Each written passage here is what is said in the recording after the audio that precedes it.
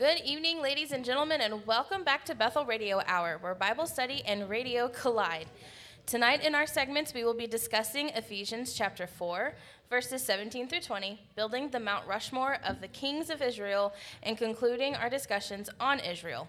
At the end of the show, we will also be joined by the kids from the Awana Trek class to answer some of their questions. I am your producer, Molly Kingston, and fourth chair panelist. Joining me in first chair is Pastor Ben Kingston. Dad, what has been your greatest kitchen mistake? Oh, land sakes. My greatest kitchen. So I'm still teased about it today. Jeff Richards and his wife came over with his whole family, and I was trying to make minute steaks. And to say that they could have doubled as a hockey puck would be an understatement. We burnt them. I offered them sacrificed meat that night. And so, yeah, that would probably that's the first one to come to mind anyway. Awesome. All right. And in second chair is Dr. Gavin Hooks. What has been your greatest kitchen mistake? Boy, I was telling Russ and Paula that I've got a really good processor in there. It's just really old. It's like a Commodore 64 processor. So first thing that came to mind was the time I tried to kill a mouse with a BB gun in the kitchen. That didn't turn out very well. Cooking-wise, trying to finish the first round of maple syrup that we did, I was ready to stab an eye out. It just would not finish. Yes. And I don't think it finished right, ultimately. But the process was extreme. Okay, and in our third chair is Ryan Mayberry. What has been your greatest kitchen mistake? I had a lot of mishaps with the microwave when I was a kid. So there was one, I was making oatmeal, and I forgot to put any water in it, so it was just burnt to a crisp. Oh, wow, yeah. And then there was another time, I was probably like 8 or 9. I had a leftover sandwich from Arby's, and I just put the whole thing, wrapper and all in there, and there's metal in this wrapper. There's metal in them wrappers. Oof, yes. You got to be careful with that. For myself, the sauce that starts with W, Worcester. That one. Worcestershire. Yeah. Yes, well, thank you. I used that while making ramen instead of soy sauce. It wasn't the best. I still ate it, but it wasn't the best. You're not waste it. It's food. If you use phonics, it's Worcestershire. But most people do say Worcestershire. Worcestershire. Worcestershire. That's in Missouri. It's Yeah, something. there you go, yeah. It's something. It's the sauce that starts with a W. Exactly. We've already had some people, actually, okay, Dad, someone said that your actual biggest kitchen mistake had to do with a jalapeno and setting a man on fire. Is that how I'm supposed to read that? Man on fire. And he said, "This man is on fire." Oh, this man is on fire. Kenny said that your greatest kitchen incident was a jalapeno. You ate a jalapeno. Oh, you touched When you maced yourself. I with was your actually in the seeds. living room when I did that. So it was the greatest Technically. living room mistake. Yeah, right. I did. I maced myself with pepper. Yep, Yeah, it was bad. that was rough. And then Craig saved my life. someone else tried to make stuffed pepper soup. And I'm assuming it did not go well.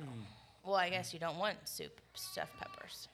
Awesome. So if you have, if anyone else in the audience wants to text in their response, you can text the number on the screen, and I'll read those throughout the show.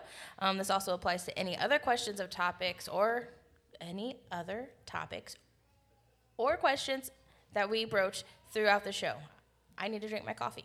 As always, if you listen later online, please comment your answer on the Facebook post and then like and share so others can join in on the fun. Our first segment is Ephesians chapter 4, 17 through 20. I'll read those verses and we can jump in.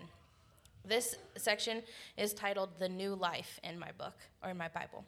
Now this I say and testify in the Lord, that you must no longer walk as the Gentiles do, in the futility of their minds. They are darkened in their understanding, alienated from the life of God because of the ignorance that is in them due to their hardness of heart. They have become callous and have given themselves up to sensuality, greedy to practice every kind of impurity. But that is not the way you learned Christ. Okay.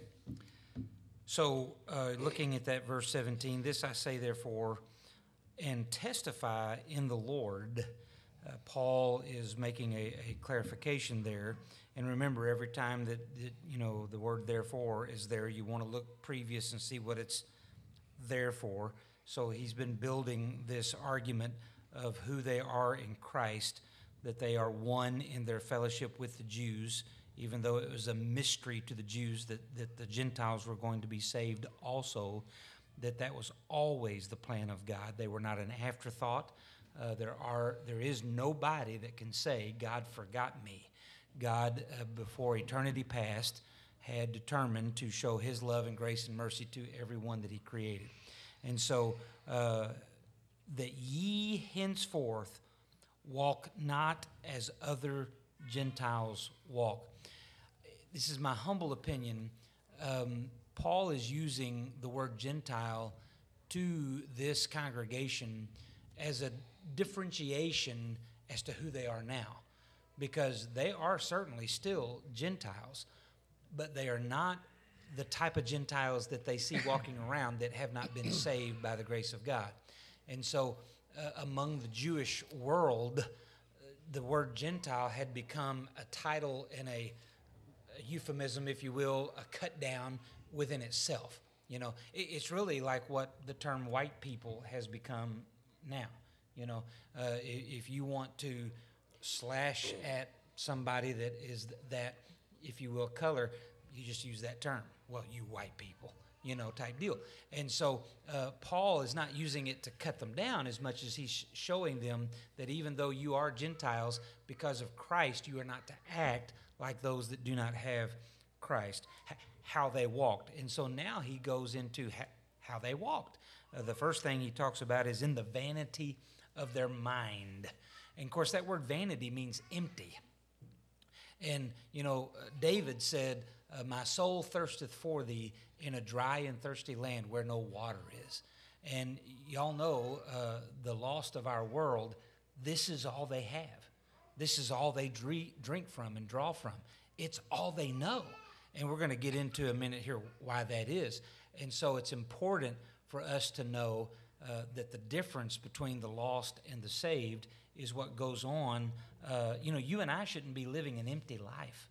We should be living for a transcendent cause. Comments? I'm going to risk alienation here of a lot of people, but I'm not. Just bear with me here for a minute because I don't. Yeah, so those are ominous words, aren't they? Dun, dun, dun. When I read that Ephesians 4:17, I just finished chapter 44 of this precarious moment about millennials, and it occurred to me that if you read that, this I say therefore and testify in the Lord that you henceforth walk not as other millennials walk in the vanity of their mind. And I say that because he does a pretty convincing job of saying that millennials don't know the scriptures. They've not been taught our heritage as a nation, and telling them we need to go back to our founding and back to our principles, they don't look at that as positive. Right. So, because learning is not the important thing, feeling is. and If feelings we're not careful. are the definition of what's important, how you feel about Correct. it. Which is empty. And Well, then they also have the wrong history. Like, they haven't been taught the correct things either. So Yes. what they believe is our founding is not actually how we were founded. But we're ruining our future segments. so yes, I'm so kidding. he is going to talk about how Yeah. to approach millennials, and I think we should fully adopt his recommendations here. And there are other people saying similar things. To speak a vision or a way of life that's new to Americans. We can say that it's very similar to our heritage, but that's not what millennials want to hear. They want to have a good, wholesome, fulfilling future that's pitched to them as their way of embracing a new America. Right. I'm all for it, as long as it doesn't disagree with Scripture. It's not Sure. The principles aren't against what God teaches us. Well, we can just look at it as a rebranding of sorts. taking all of the good stuff and just rebranding it and giving it And to that the new happens to be a generations. key to the thinking of a millennial is branding. So Oh, yeah. thinking in those terms, I think it's some of the dust is getting stirred up in my head. Got to clean some stuff off and rethink how to say things. The other thing is, what does it take for you to admit that? What does it take? What happens in your life does it take for you to admit that, you know, I've been living an empty life and there's no substance here. There's no reason to live. I mean, typically it's a moment of pain. Yeah. Well, and what Proverbs says, the backslider will be filled with his ways. And, you know, how many times as parents have we seen our kids going a direction and think, they're going to get tired of that sooner or later. And they do, you know. And so that vanity, it's empty. And the emptiness, that there's nothing more, I guess you could say, life-changing to realize this is all vanity. This is complete emptiness, what I'm doing. I'm running in circles. You know, the literal hamster running in the, you know, wheel. And I keep getting tossed. Right, yeah. I keep Tumbled. getting upended. Well, and so then he says, having the understanding darkened. So not only are they empty in their lifestyles, there is an inability to understand why they're empty. You know, being alienated from the life of God through the ignorance that is in them. And so it just becomes a perpetual cycle of further separation from God. And then he gives he kind of ties the bow because of the blindness of their heart. And I truly believe that this is more pointing toward what's being done to them than it is necessarily a choice on their behalf. Now, don't get me wrong. We're all sinners by nature, we're sinners by birth, and we're sinners by choice. But there's a reason why we're a sinner too. We've been duped, we've been lied to, and we have been blinded by the little g God of this world. And all of us have struggled with that at some point. There's no doubt. And only a breakthrough of the love of Jesus Christ is powerful enough to illuminate the heart. Who being past feeling have given themselves over unto lasciviousness. And if you look this word up, especially in the 1828 Webster app, it's just all sorts of wickedness. You know, it's lust of every kind. It's unabated, just, you know. And so you got this, and that's why a lot of people will come to you, and they're not trying to be blasphemous, but they use the word in terms, God can't forgive me. I'm too far gone, you know. That's really, I used to recoil to that and think, well, that's the biggest pride, you know. For some of them, they just don't see a way out, you know. And now, don't get me wrong, there are some of those out there that it is a pride thing. You know, I've sinned beyond what God can forgive. There's no such thing, you know. And so either way, it's pride. Either way, it's pride. So you're telling me you can do something that God can't undo? That's right. That's pride. That's right. There is no sin outside of the bounds of God's grace. And so, with that said, and you know, we've got to say this, with the exception of if you die with the sin of unbelief, that's the only sin that he's not going to forgive, in my humble opinion. I do believe that is the unpardonable sin. You know, we can discuss that some other time. But all that said, who being past feeling have given themselves over unto lasciviousness to work all uncleanliness with greediness. And then you talk about a mic drop. But ye have not so learned Christ. In other words, all of these things that I have just listed here that represents the lost Gentile, this is, you haven't learned any of this from Christ. It's completely, totally opposite. So you could go through here again and you could say that the saved person walks completely opposite as to how the saved person walks completely opposite as to how the lost person does. You and I have a transcendent cause. It's not an empty life. We have our understanding completely opened. The light has shone as to what we're supposed to do. And I'm sure everyone in this audience and those that are listening, you can go back to not just one, but several aha moments where you got it. and you went to that next step in your relationship with Christ. And then you're there for a while, and then you get that aha, and you go to the next step. Well, that's what living for Jesus does for you. And we haven't been alienated from anything, because instead of ignorance, God is giving us wisdom, knowledge, understanding. You can't read Proverbs without those three words coming up almost every day. And then the exact opposite of blindness of heart. We've got total direction. You think about it. There is no person on this planet that is more equipped to do what they're intended to do than the Christian. He gave you the Holy Spirit inside of you. He gave you the Word of God to read and follow. He gave you the church of God to encourage, to disciple, to help you and the such. He gave you exactly what to do, the Great Commission, driving the school bus, as we said. So there you go. Comments? No? I don't think so. Okay. We're moving real fast tonight. We are. All right. We only did 3 verses. We only did. It was more, 17, 18, 19, 24. I can't do math. What's sad is we'll have to start bumping those up because we're getting close to the end of the year here. We are. All right, so our next segment is Mount Rushmore of the Kings of Israel. And Dad definitely had to throw me under the bus today when he asked me if I knew 4 Kings of Israel or if I had to Google do you even know it. 4 Kings of Israel? Hey, I'll be right there with you. And you know what she said? I bet you did too, Ryan. She said she Googled it. Oh, I did, and I only recognized like 3 out of the whole list. Man. I Googled it too, but I didn't Google it because I didn't know them. I Googled it because I wanted it in chronological order. Sorry. I can name 4 kings, but if we're building the Mount Rushmore, I wanted the good. Well, but I didn't do like the best of the best. Distinguish between whether Judah counts in this group. Right, Sure I didn't. Sure it does. Okay, Yeah. so I'm saying it does. Yes. then mine will work. Okay. Yeah, I wasn't thinking about the divided kingdom. And let's say this.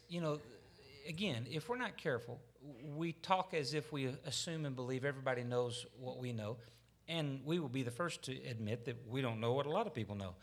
With that said, And I've forgotten a lot of things I used to know. there you go. Yeah. Saul, David, Solomon. After Solomon, Rehoboam came, and Rehoboam did not accept good advice from the elders. He chose poorly. And 10 of the tribes left the nation of Israel. They were still called Israel, and then the other 2 tribes stayed with Rehoboam, and they were called Judah. And so now you have 2 nations within it, if you will. They had a good old-fashioned Baptist church split, First Baptist and Second Baptist. And I keep getting opportunities to tell this joke, but this is one of my favorite Baptist church jokes. Second Baptist, after 5 years, becomes Harmony. They split and have another church and call it Harmony. Harmony for 5 years splits and call it Unity. Unity goes 5 years and they split and call it New Hope. And New Hope goes 5 years and splits and calls it Little Hope. There really is a church called Little Hope Baptist Church in Texas. But anyway, all right, so go ahead. Who wants to go first? Well, I'll go ahead and go first. Right. And yes, I did Google them, and I Googled a list of names, and it had like a timeline of everyone. And then I also had to Google who they were. So obviously, though, since it's the Mount Rushmore, we're looking for, I'm assuming, the best kings. So David. Well, according to you. Oh, okay. Yeah. Okay, well, According fair. to you. Who speaks to you? Fair. Well, David, I think, is, Yeah. he is the best king in my, So well, you're outside of going Jesus. You're going 1, 2, 3, 4? Yes, I'm going descending order. Descending order. And then Solomon. And then I have to say Jehoshaphat is the next one, mainly because of his name. But then he was a godly king. He was. And he did a lot of good things. I believe he destroyed a lot of the Baal worship after the king before him. And it's fun to say Jehoshaphat. Exactly. is. Yeah, his name. Well, we I'm did the telling you. musical Fat Jehoshaphat. Yeah. You were probably in that. Maybe, I don't know. It might have been before your time. I can't remember. I think it was. And then my last one is Yeah, Jehu. it was. Yeah, oh yeah. Yeah, just because he was a boss and killed everyone who needed to be killed. The human vacuum cleaner. Yes, That's yes. what R.G. Lee called him. Yeah, so I appreciated that He one. who driveth furiously. Rides right. like Jehu. That's Who how are- they recognize him coming. Furious driving. Oh yeah. All right, who goes next? I'll go next because I only got 2. So I went with once, like I read the topic, and then I thought, okay, which ones do I know? And David and Solomon were the only ones that I could remember, so I went with those two. Plus, they mean something to me. David, because he made so many mistakes and was still called a man after God's own heart, so it's a story of redemption. And then Solomon, that God told him to ask for whatever he wanted, and he chose wisdom, so that was another inspiration for me too. But that's all I got, just the two. No, that's good. Fair enough. You want me to go? No, I can go. It don't matter to me. So I went 4, 3, 2, 1. Jehu definitely is one of my 4. So R.G. Lee preaches the sermon, and you can YouTube it. It's one of the greatest sermons ever preached. I think 10,000 souls supposedly come to Christ through this sermon. It's unbelievable. Payday someday. And he talks about the king, Jehu. And God used Jehu to eradicate Ahab and Jezebel and their family. And so that's pretty cool stuff to me in a prophet sort of way. Jehoshaphat was the king that he let the song leader lead his army. They led the army with a praise and worship service. And God essentially routed the army without them having to draw their sword. Josiah, the 8-year-old king, if my memory serves me, just the greatest revival, or at least one of them in the Old Testament days, and then David, for the reasons that Ryan stated. Amen. So I put Josiah at number 4 because I felt like he had probably the most thorough return to God of all the kings of Judah at the time. And the challenges of being a boy king, pretty hard. Getting military generals to listen to you. Mm-hmm. Can you imagine? When you're 8. We'll just go with what you think. So Right. probably be the Safety number one. and a multitude of counselors. Amen. And he had a godly mentor. He did. That guided him. So number 3, Solomon. Just for wisdom's sake, if you want to do a study in wisdom, do a study in Solomon's life. Of course, the end of his days was not very wise. David, number 3, he took Israel to national status, to legitimate Prominence. Country status. Yeah. And number 1, Jesus. Jesus answered. Yeah. King of the Jews on the Yeah. cross. So. Well, and no. Sorry, the Jesus answers. It's always right. Jesus. Brown noser. If you're going to brown nose anyone, Yeah, brown nose amen. Jesus. Absolutely. All right. Okay, so because the Trek class is coming later, we're kind of switching segments. So usually now we would do the mystery topic, but right now we're going to do the precarious moment. So we are ending our discussions on Israel tonight. It's at chapters 34 and 35, if you are following along with us in the book. I thought it was 35, 36. Oh, maybe it's that. I don't know. It's 35, 36. It's 35, 36. Yep. I was speaking off my brain. No, you're good. You want me to start or you? Well, I told you I was really bad and I didn't read it. So yes, if you yeah, want to start okay. it over. It's all on you, Well, bro. honestly, I'm part of the audience tonight. It's pretty straightforward. That the last 2 chapters here are talking on a positive level. So, who are the friends of Israel? If the whole world, the United Nations, all of the Muslim nations, if they're all against Israel, and they are, who are the friends of Israel? And so, the first friend, of course, is Christian Zionism. These are the people that believe that Israel has a not just biblical but an absolute right, which it comes from the Bible, to be in existence. They have a right to defend themselves, and they have a right to the ground that they're on, and even what the Bible says the boundaries should be. And of course, they don't have near what the Bible says that their boundaries should be. And so he says here that William E. Blackstone from 1841 to 1935 was such a leader. He was an American evangelist who, out of a pious wish to hasten the coming of the Messiah, initially focused on the restoration of the Jews to the Holy Land as a prelude to their conversion to Christianity. And then he talks about the modern day Christian Zionists. So this would be you and me if we agree with those three tenets of Israel. That makes you a Christian Zionist. And so he says here another group is called Christians United for Israel. Right now it's the largest, he says, and fastest growing pro-Israel organization in the United States. It strives to act as a defensive shield against the lies, the boycotts, bad theology, and political threats seeking to delegitimize Israel's existence. Now, we try really hard not to name names and such as far as when we're talking about negativity and such. So I'm not going to name the name, but if you've been watching the news, you'll be able to figure it out.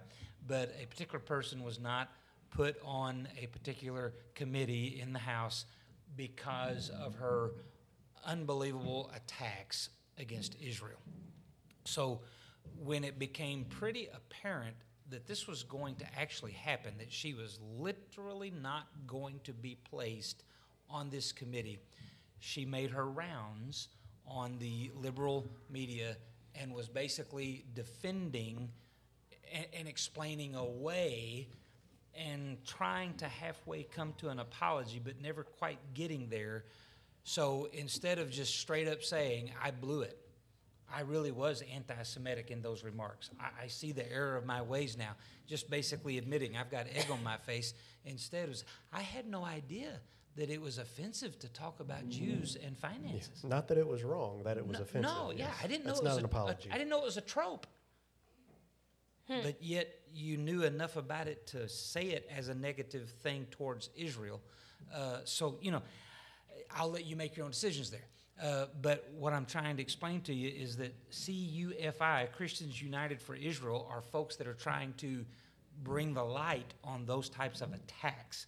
ICEJ, the International Christian Embassy in Jerusalem, was established in 1980. It recognizes the biblical significance of Jerusalem and its unique connection with the Jewish people. And although many international embassies, and this is something I was not aware of until Trump's presidency, most embassies have stayed away from Jerusalem because it really hacks off, all these nations around them. But they've just stayed with it. And ICEJ from the beginning has made its home in Jerusalem in recognition of the fact the city is the eternal capital of Israel. You got to be careful saying that in certain circles. Yeah. So a pending problem, he says in this chapter, the aging of these groups. These groups are getting older, and there's not a whole lot of undergirding from the younger, the millennials and the such. So let me see here. If the current trajectory continues, Christian Zionism and support of Israel will surely fade. But there are many reasons for optimism that this trajectory will turn in a more favorable direction. CUFI, On-Campus Covenant Journey, and the Philos Project are only a few of the youth and young adult-centered movements raising a new generation of Christian Zionists. Comments before we go to the last chapter? So why is it important for us to support Israel? I think we covered that in previous chapters here. I will that God bless blesses those who bless you. I will curse those who curse you. And it goes deeper as well. That's the summary of it. Right. But the Judeo-Christian ethic, they're married. That one birthed the other, if you want to say it that way. But the Christianity was a telescope link of Judaism. It was the working out of Judaism. If you're a true believer and you're Jewish, you believe that there's no division between Judaism and Christianity. Christianity is just the natural outflow from Judaism because the Messiah has come. Right. So the principles and the philosophy around Judeo-Christian Judaism and Christianity are very similar and have very similar outcomes. So that statement that if you bless Israel, I will bless you, especially if you're embracing Judaism as far as the principles are concerned, as the foundational principles that were there coming into Christianity, so that they're perfect allies philosophically speaking, Christianity and Judaism are perfect philosophical allies. And nations that pursue those two are blessed. Amen. Well, and so in the last chapter, it's called The Elephant in the Room. And after I read it, I put just as a subtitle there, what are the Christians' motives? This is something that we covered in the Art of Neighboring. And it's, you know, I'm still wrestling with it, if you will, but I agree with it. And that is this: evangelization of your sphere of influence, you winning your friends, neighbors, and relatives to Christ, is not your ulterior motive. At least it shouldn't be. It's not something you hide, but it's also not something that's going to determine whether or not you continue to love this person. Your evangelization and you living out Christ before your sphere of influence is your ultimate goal. And if they come to Christ, hallelujah, praise the Lamb. If they don't come to Christ, that's between them and God. You and I are still to love them. And so one of the things that has soured over the years with Israel accepting Christian effort to love them is your scripture in the New Testament says that, you know, our nation basically has to come back to God for Christ to come. And so some evangelists, some evangelicals have kind of twisted this that we can manipulate when Jesus comes by getting, you know, Israel to Christ. You know, remember, no man knows the hour and no man knows the day. So, again, the ultimate reason to love them is because we are supposed to. He brings out pretty skillfully that the scripture says, I will bless those that bless Israel. I will curse those that curse Israel. That's whether or not Israel comes to Christ or not. You know, now we know that at least a remnant is going to come to Christ. We know that from scripture. But that is not to be yours and my ulterior motive. It is the ultimate motive.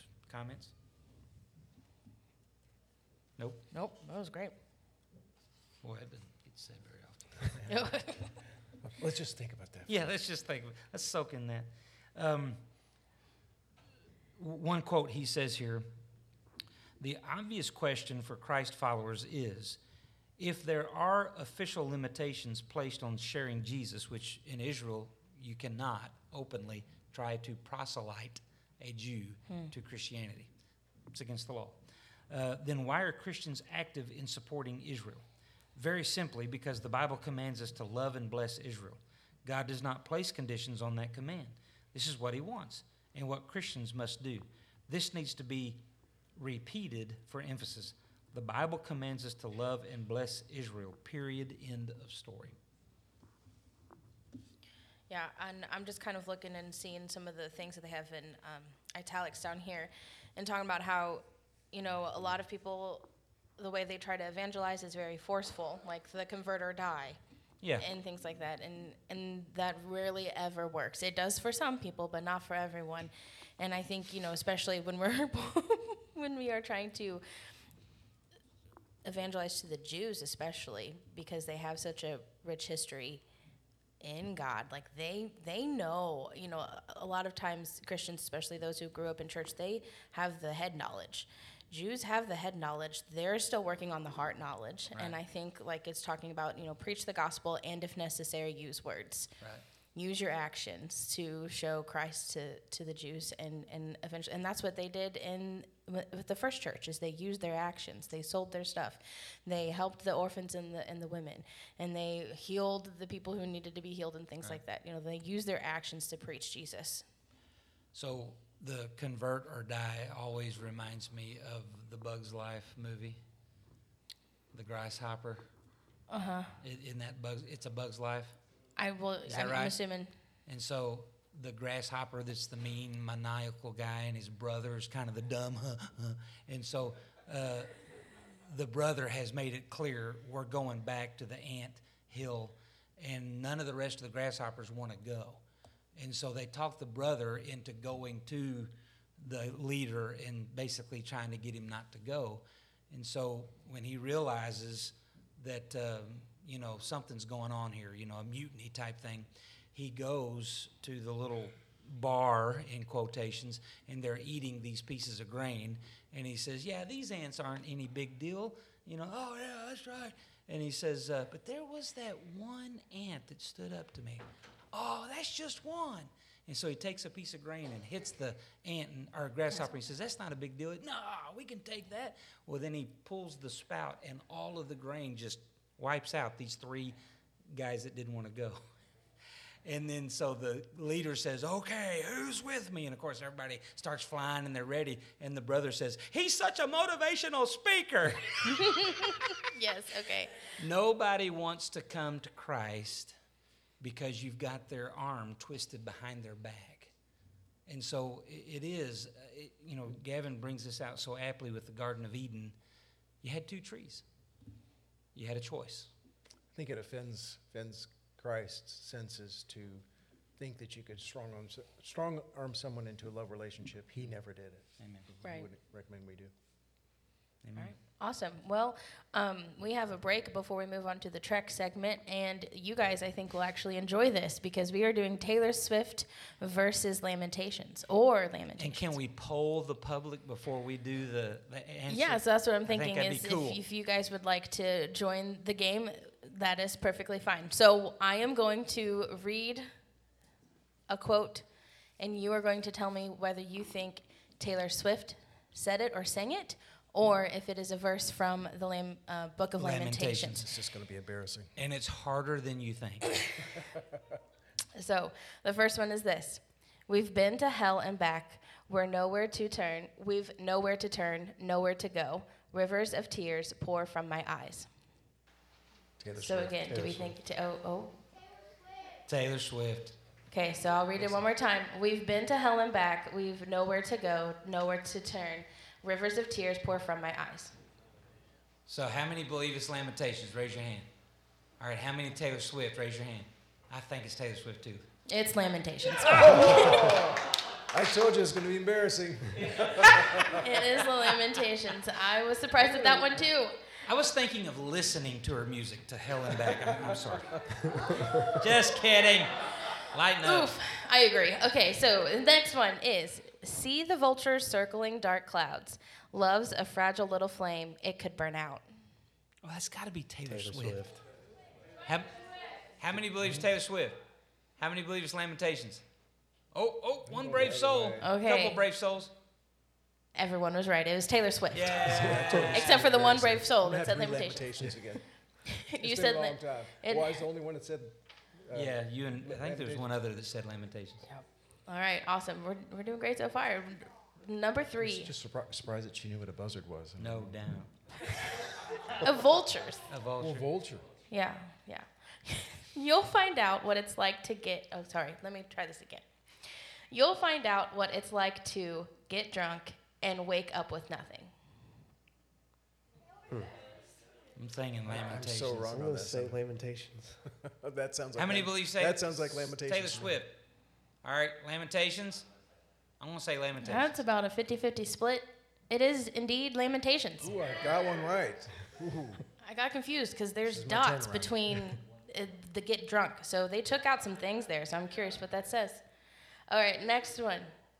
Time turns flames to embers. I liked this quote. This was deep.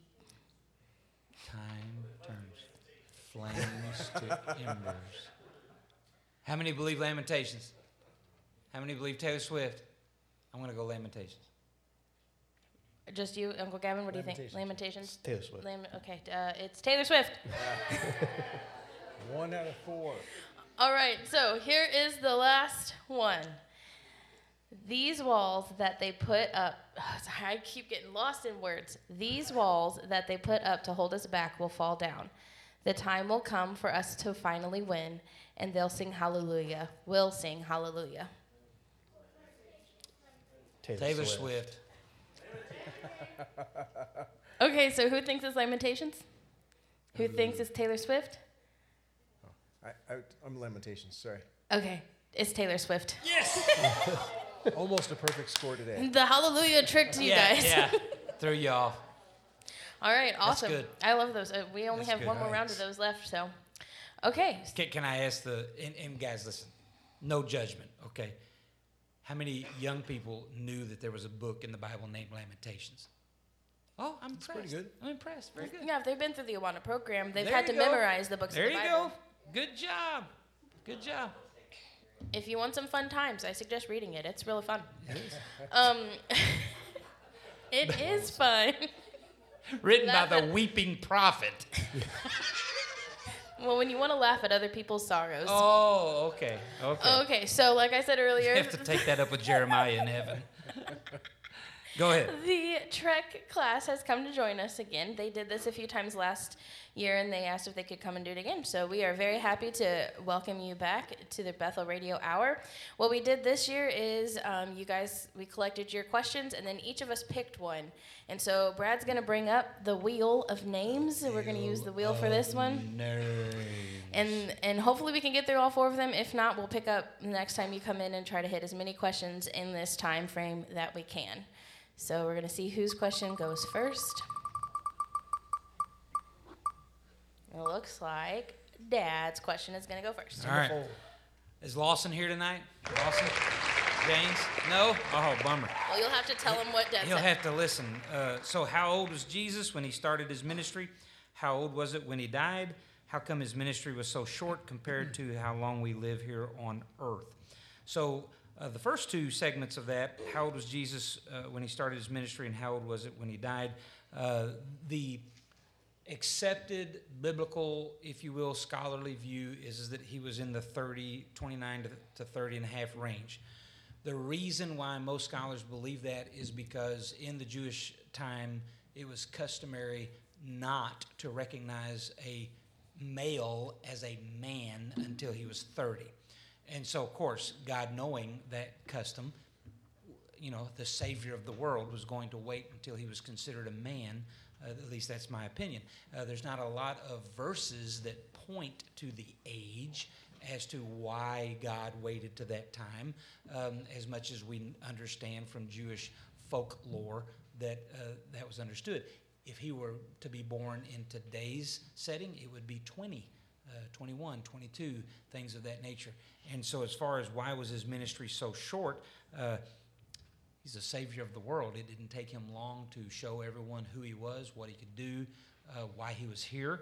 And I don't think he was on any time limit. Just in God's perfect timing, that's the way it was.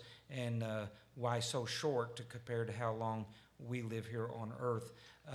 The bottom line is, again, it was in fulfillment of what God intended. He came, he did everything that his Father asked him to do, and he could get that done in a 3.5-year ministry type thing. And when you look at it, we don't really probably even live as long. We're considered to be so smart, and so as a result, we're living longer from the Old Testament, to the New Testament. Most folks lived a lot longer than we do today, type thing. And that whole mortality rate has went up and down throughout our history here on Earth. But that would be my first approach to the answer. I don't even know if, because I was just thinking, why was it so short? 3 years, it definitely is short from our perspective. But he caused such a ruckus, to Right. use a bad word, Right. that I don't think the other people would have allowed him a longer ministry. Right. I think he, ruffled enough feathers in Sure. just those 3 years, and that's why it was, went so fast. Yeah. But like you said, he didn't need any longer. He Right. did everything he needed to do within those 3 years. Yep, he said it's finished Yeah. at the end. Amen. It's all completed. Completed.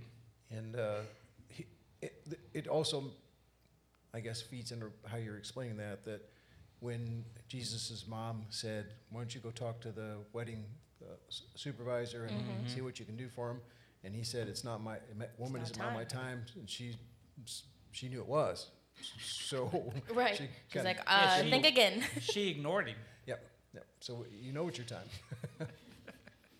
Do what he says. I have always wondered if that was Mary forcing Jesus to go earlier, or if that was Jesus saying, I'm not quite ready. Because I don't think it's not a sin to not be No. ready to start the plans that God has for you. So I've always wondered, But it's interesting that he respected his mom's wishes. He was obedient to his mom. He was the Yeah, perfect you son. guys think you have a domineering mom. A Mother Mary. That's All right, let's see who gets the next question. And we're moving on to Ryan's Ryan. question. All right. Well, I took Bo Miller's. Is he here? I believe he is. All right, so his question was, the school proclaims the earth to be millions, perhaps billions of years old, but Christians say it's thousands of years old. Other than the Bible, what proof do we have that it's not millions or billions of years old? So really this is kind of two questions both together. One is the age of the earth, and one is where it originated. So as far as the age of the earth, you can be a Christian and believe either one, thousands or billions of years old, depending on how you read Genesis. It depends if you think it means 6 literal days or days as in, like when someone says back in my day, they mean a period of time. Right. I lean more towards the literal days. I've heard arguments on both sides. Sure. But whichever one is true, neither one disproves the Bible. So that was the first part. The second part is what the government school system teaches versus what Christianity teaches, and that is where the origin of the universe began. Whether you believe it was thousands of years ago or millions, that's the bigger question, is did God create it? And according to the Bible, it says in the beginning God created the heavens and the earth. Outside of the Bible, one of the most compelling arguments to me for that God did create the earth is, where did it come from? If the earth is made of matter, something outside of matter had to create it because it couldn't create itself. Right. And you could ask, well, then who created God? But if you go down that rabbit hole, then, if you call the creator of God his dad, then you've got God's dad, and then who created God's dad, and who created his dad? And Right. it just keeps going into, Until you find the uncreated Exactly. creator. There had to be one uncreated being that could create what we see now. And that aligns with what the Bible says. So that's the most convincing argument to me. But that's Very what I good. would say. And you got to ask yourself, why have an alternative view as to how the earth was created? There's only one answer: to remove God. And I do think, as a side note, I've heard a lot of people say that, anyone who tries to justify the billions of years, they're just denying the authority of Scripture. I don't necessarily think that's true. Some Sure. do. Sure. But some are just trying to reconcile what they see in nature with what the Bible says. That you can believe both. And I think the flaw lies on the side of nature, obviously. Sure. And I'm not saying that the Bible has flaws. Right. But I don't think it would be right to throw everyone under the bus who wants to reconcile the two, because, you've got to, whatever you believe, reconcile it with reality. You bet. Well, and amen to that. And so what I encourage folks to do is because what I see happening is a refusal to look at the 6 literal 24-hour period, Young the Earth. proof that's there, if Yep. you will.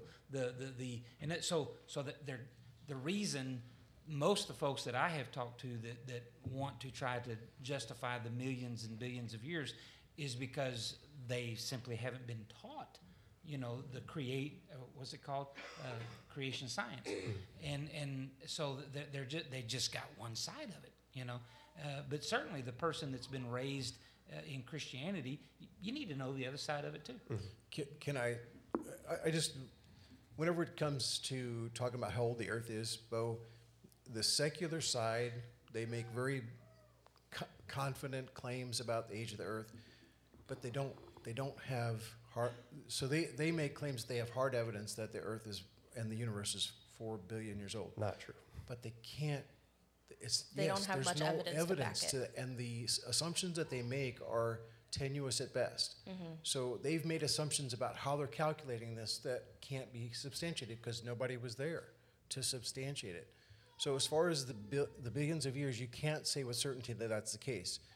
When you look at, can I just go right into my topic? Yeah, 'Cause yeah. it I think just- we have time for one more, so it- why don't you go ahead? It dovetails with Ryan's topic so well. The billions of years, as far as the theories of secular science go, are because it takes billions of years to put together a species like us, a biological being like we are, that's very complicated, very sophisticated, and the only explanation or the only way that they can explain it is that it took billions of years to get here. Looking at the other side of it, science is very quickly coming to understanding that everything in our makeup, the genetic makeup of an individual, is very complicated, very interdependent on other parts of the genetic code. So we're finding out that very little of our makeup could be separated from the rest of it and still have a living being. So scientists just have a simple organism to come into being. They say it takes 42,000 enzymes to be in the same place at the same time. The chances of that happening are extremely low. And you add to that the billions of base pairs in our genetic makeup that make us a sophisticated being, a sophisticated biological entity. Most of them have to be in the same place at the same time, in the right sequence, in the right order. It all has to be there at the same time. In the right environment. Yes, and there's no reasonable way that's been explained to us of adding information to the being. So if we were a one-celled organism way back when, how information's added to that one-celled organism for it to be a two-celled organism, or for it to have a new function, like it can detect sugar, it can detect CO2 and move toward it. How did that information get put together, put into the DNA of that one-cell organism so that it becomes a more evolved, more sophisticated individual? They can't explain how that happens. We to date have never observed it happen. Bo's eyes are glazing over. So stay with me, buddy. Stay with me. Can you tell us your question, Gavin? I'm sorry. So my question was the age of man. Why did some in the Bible live to be over 900 years old versus?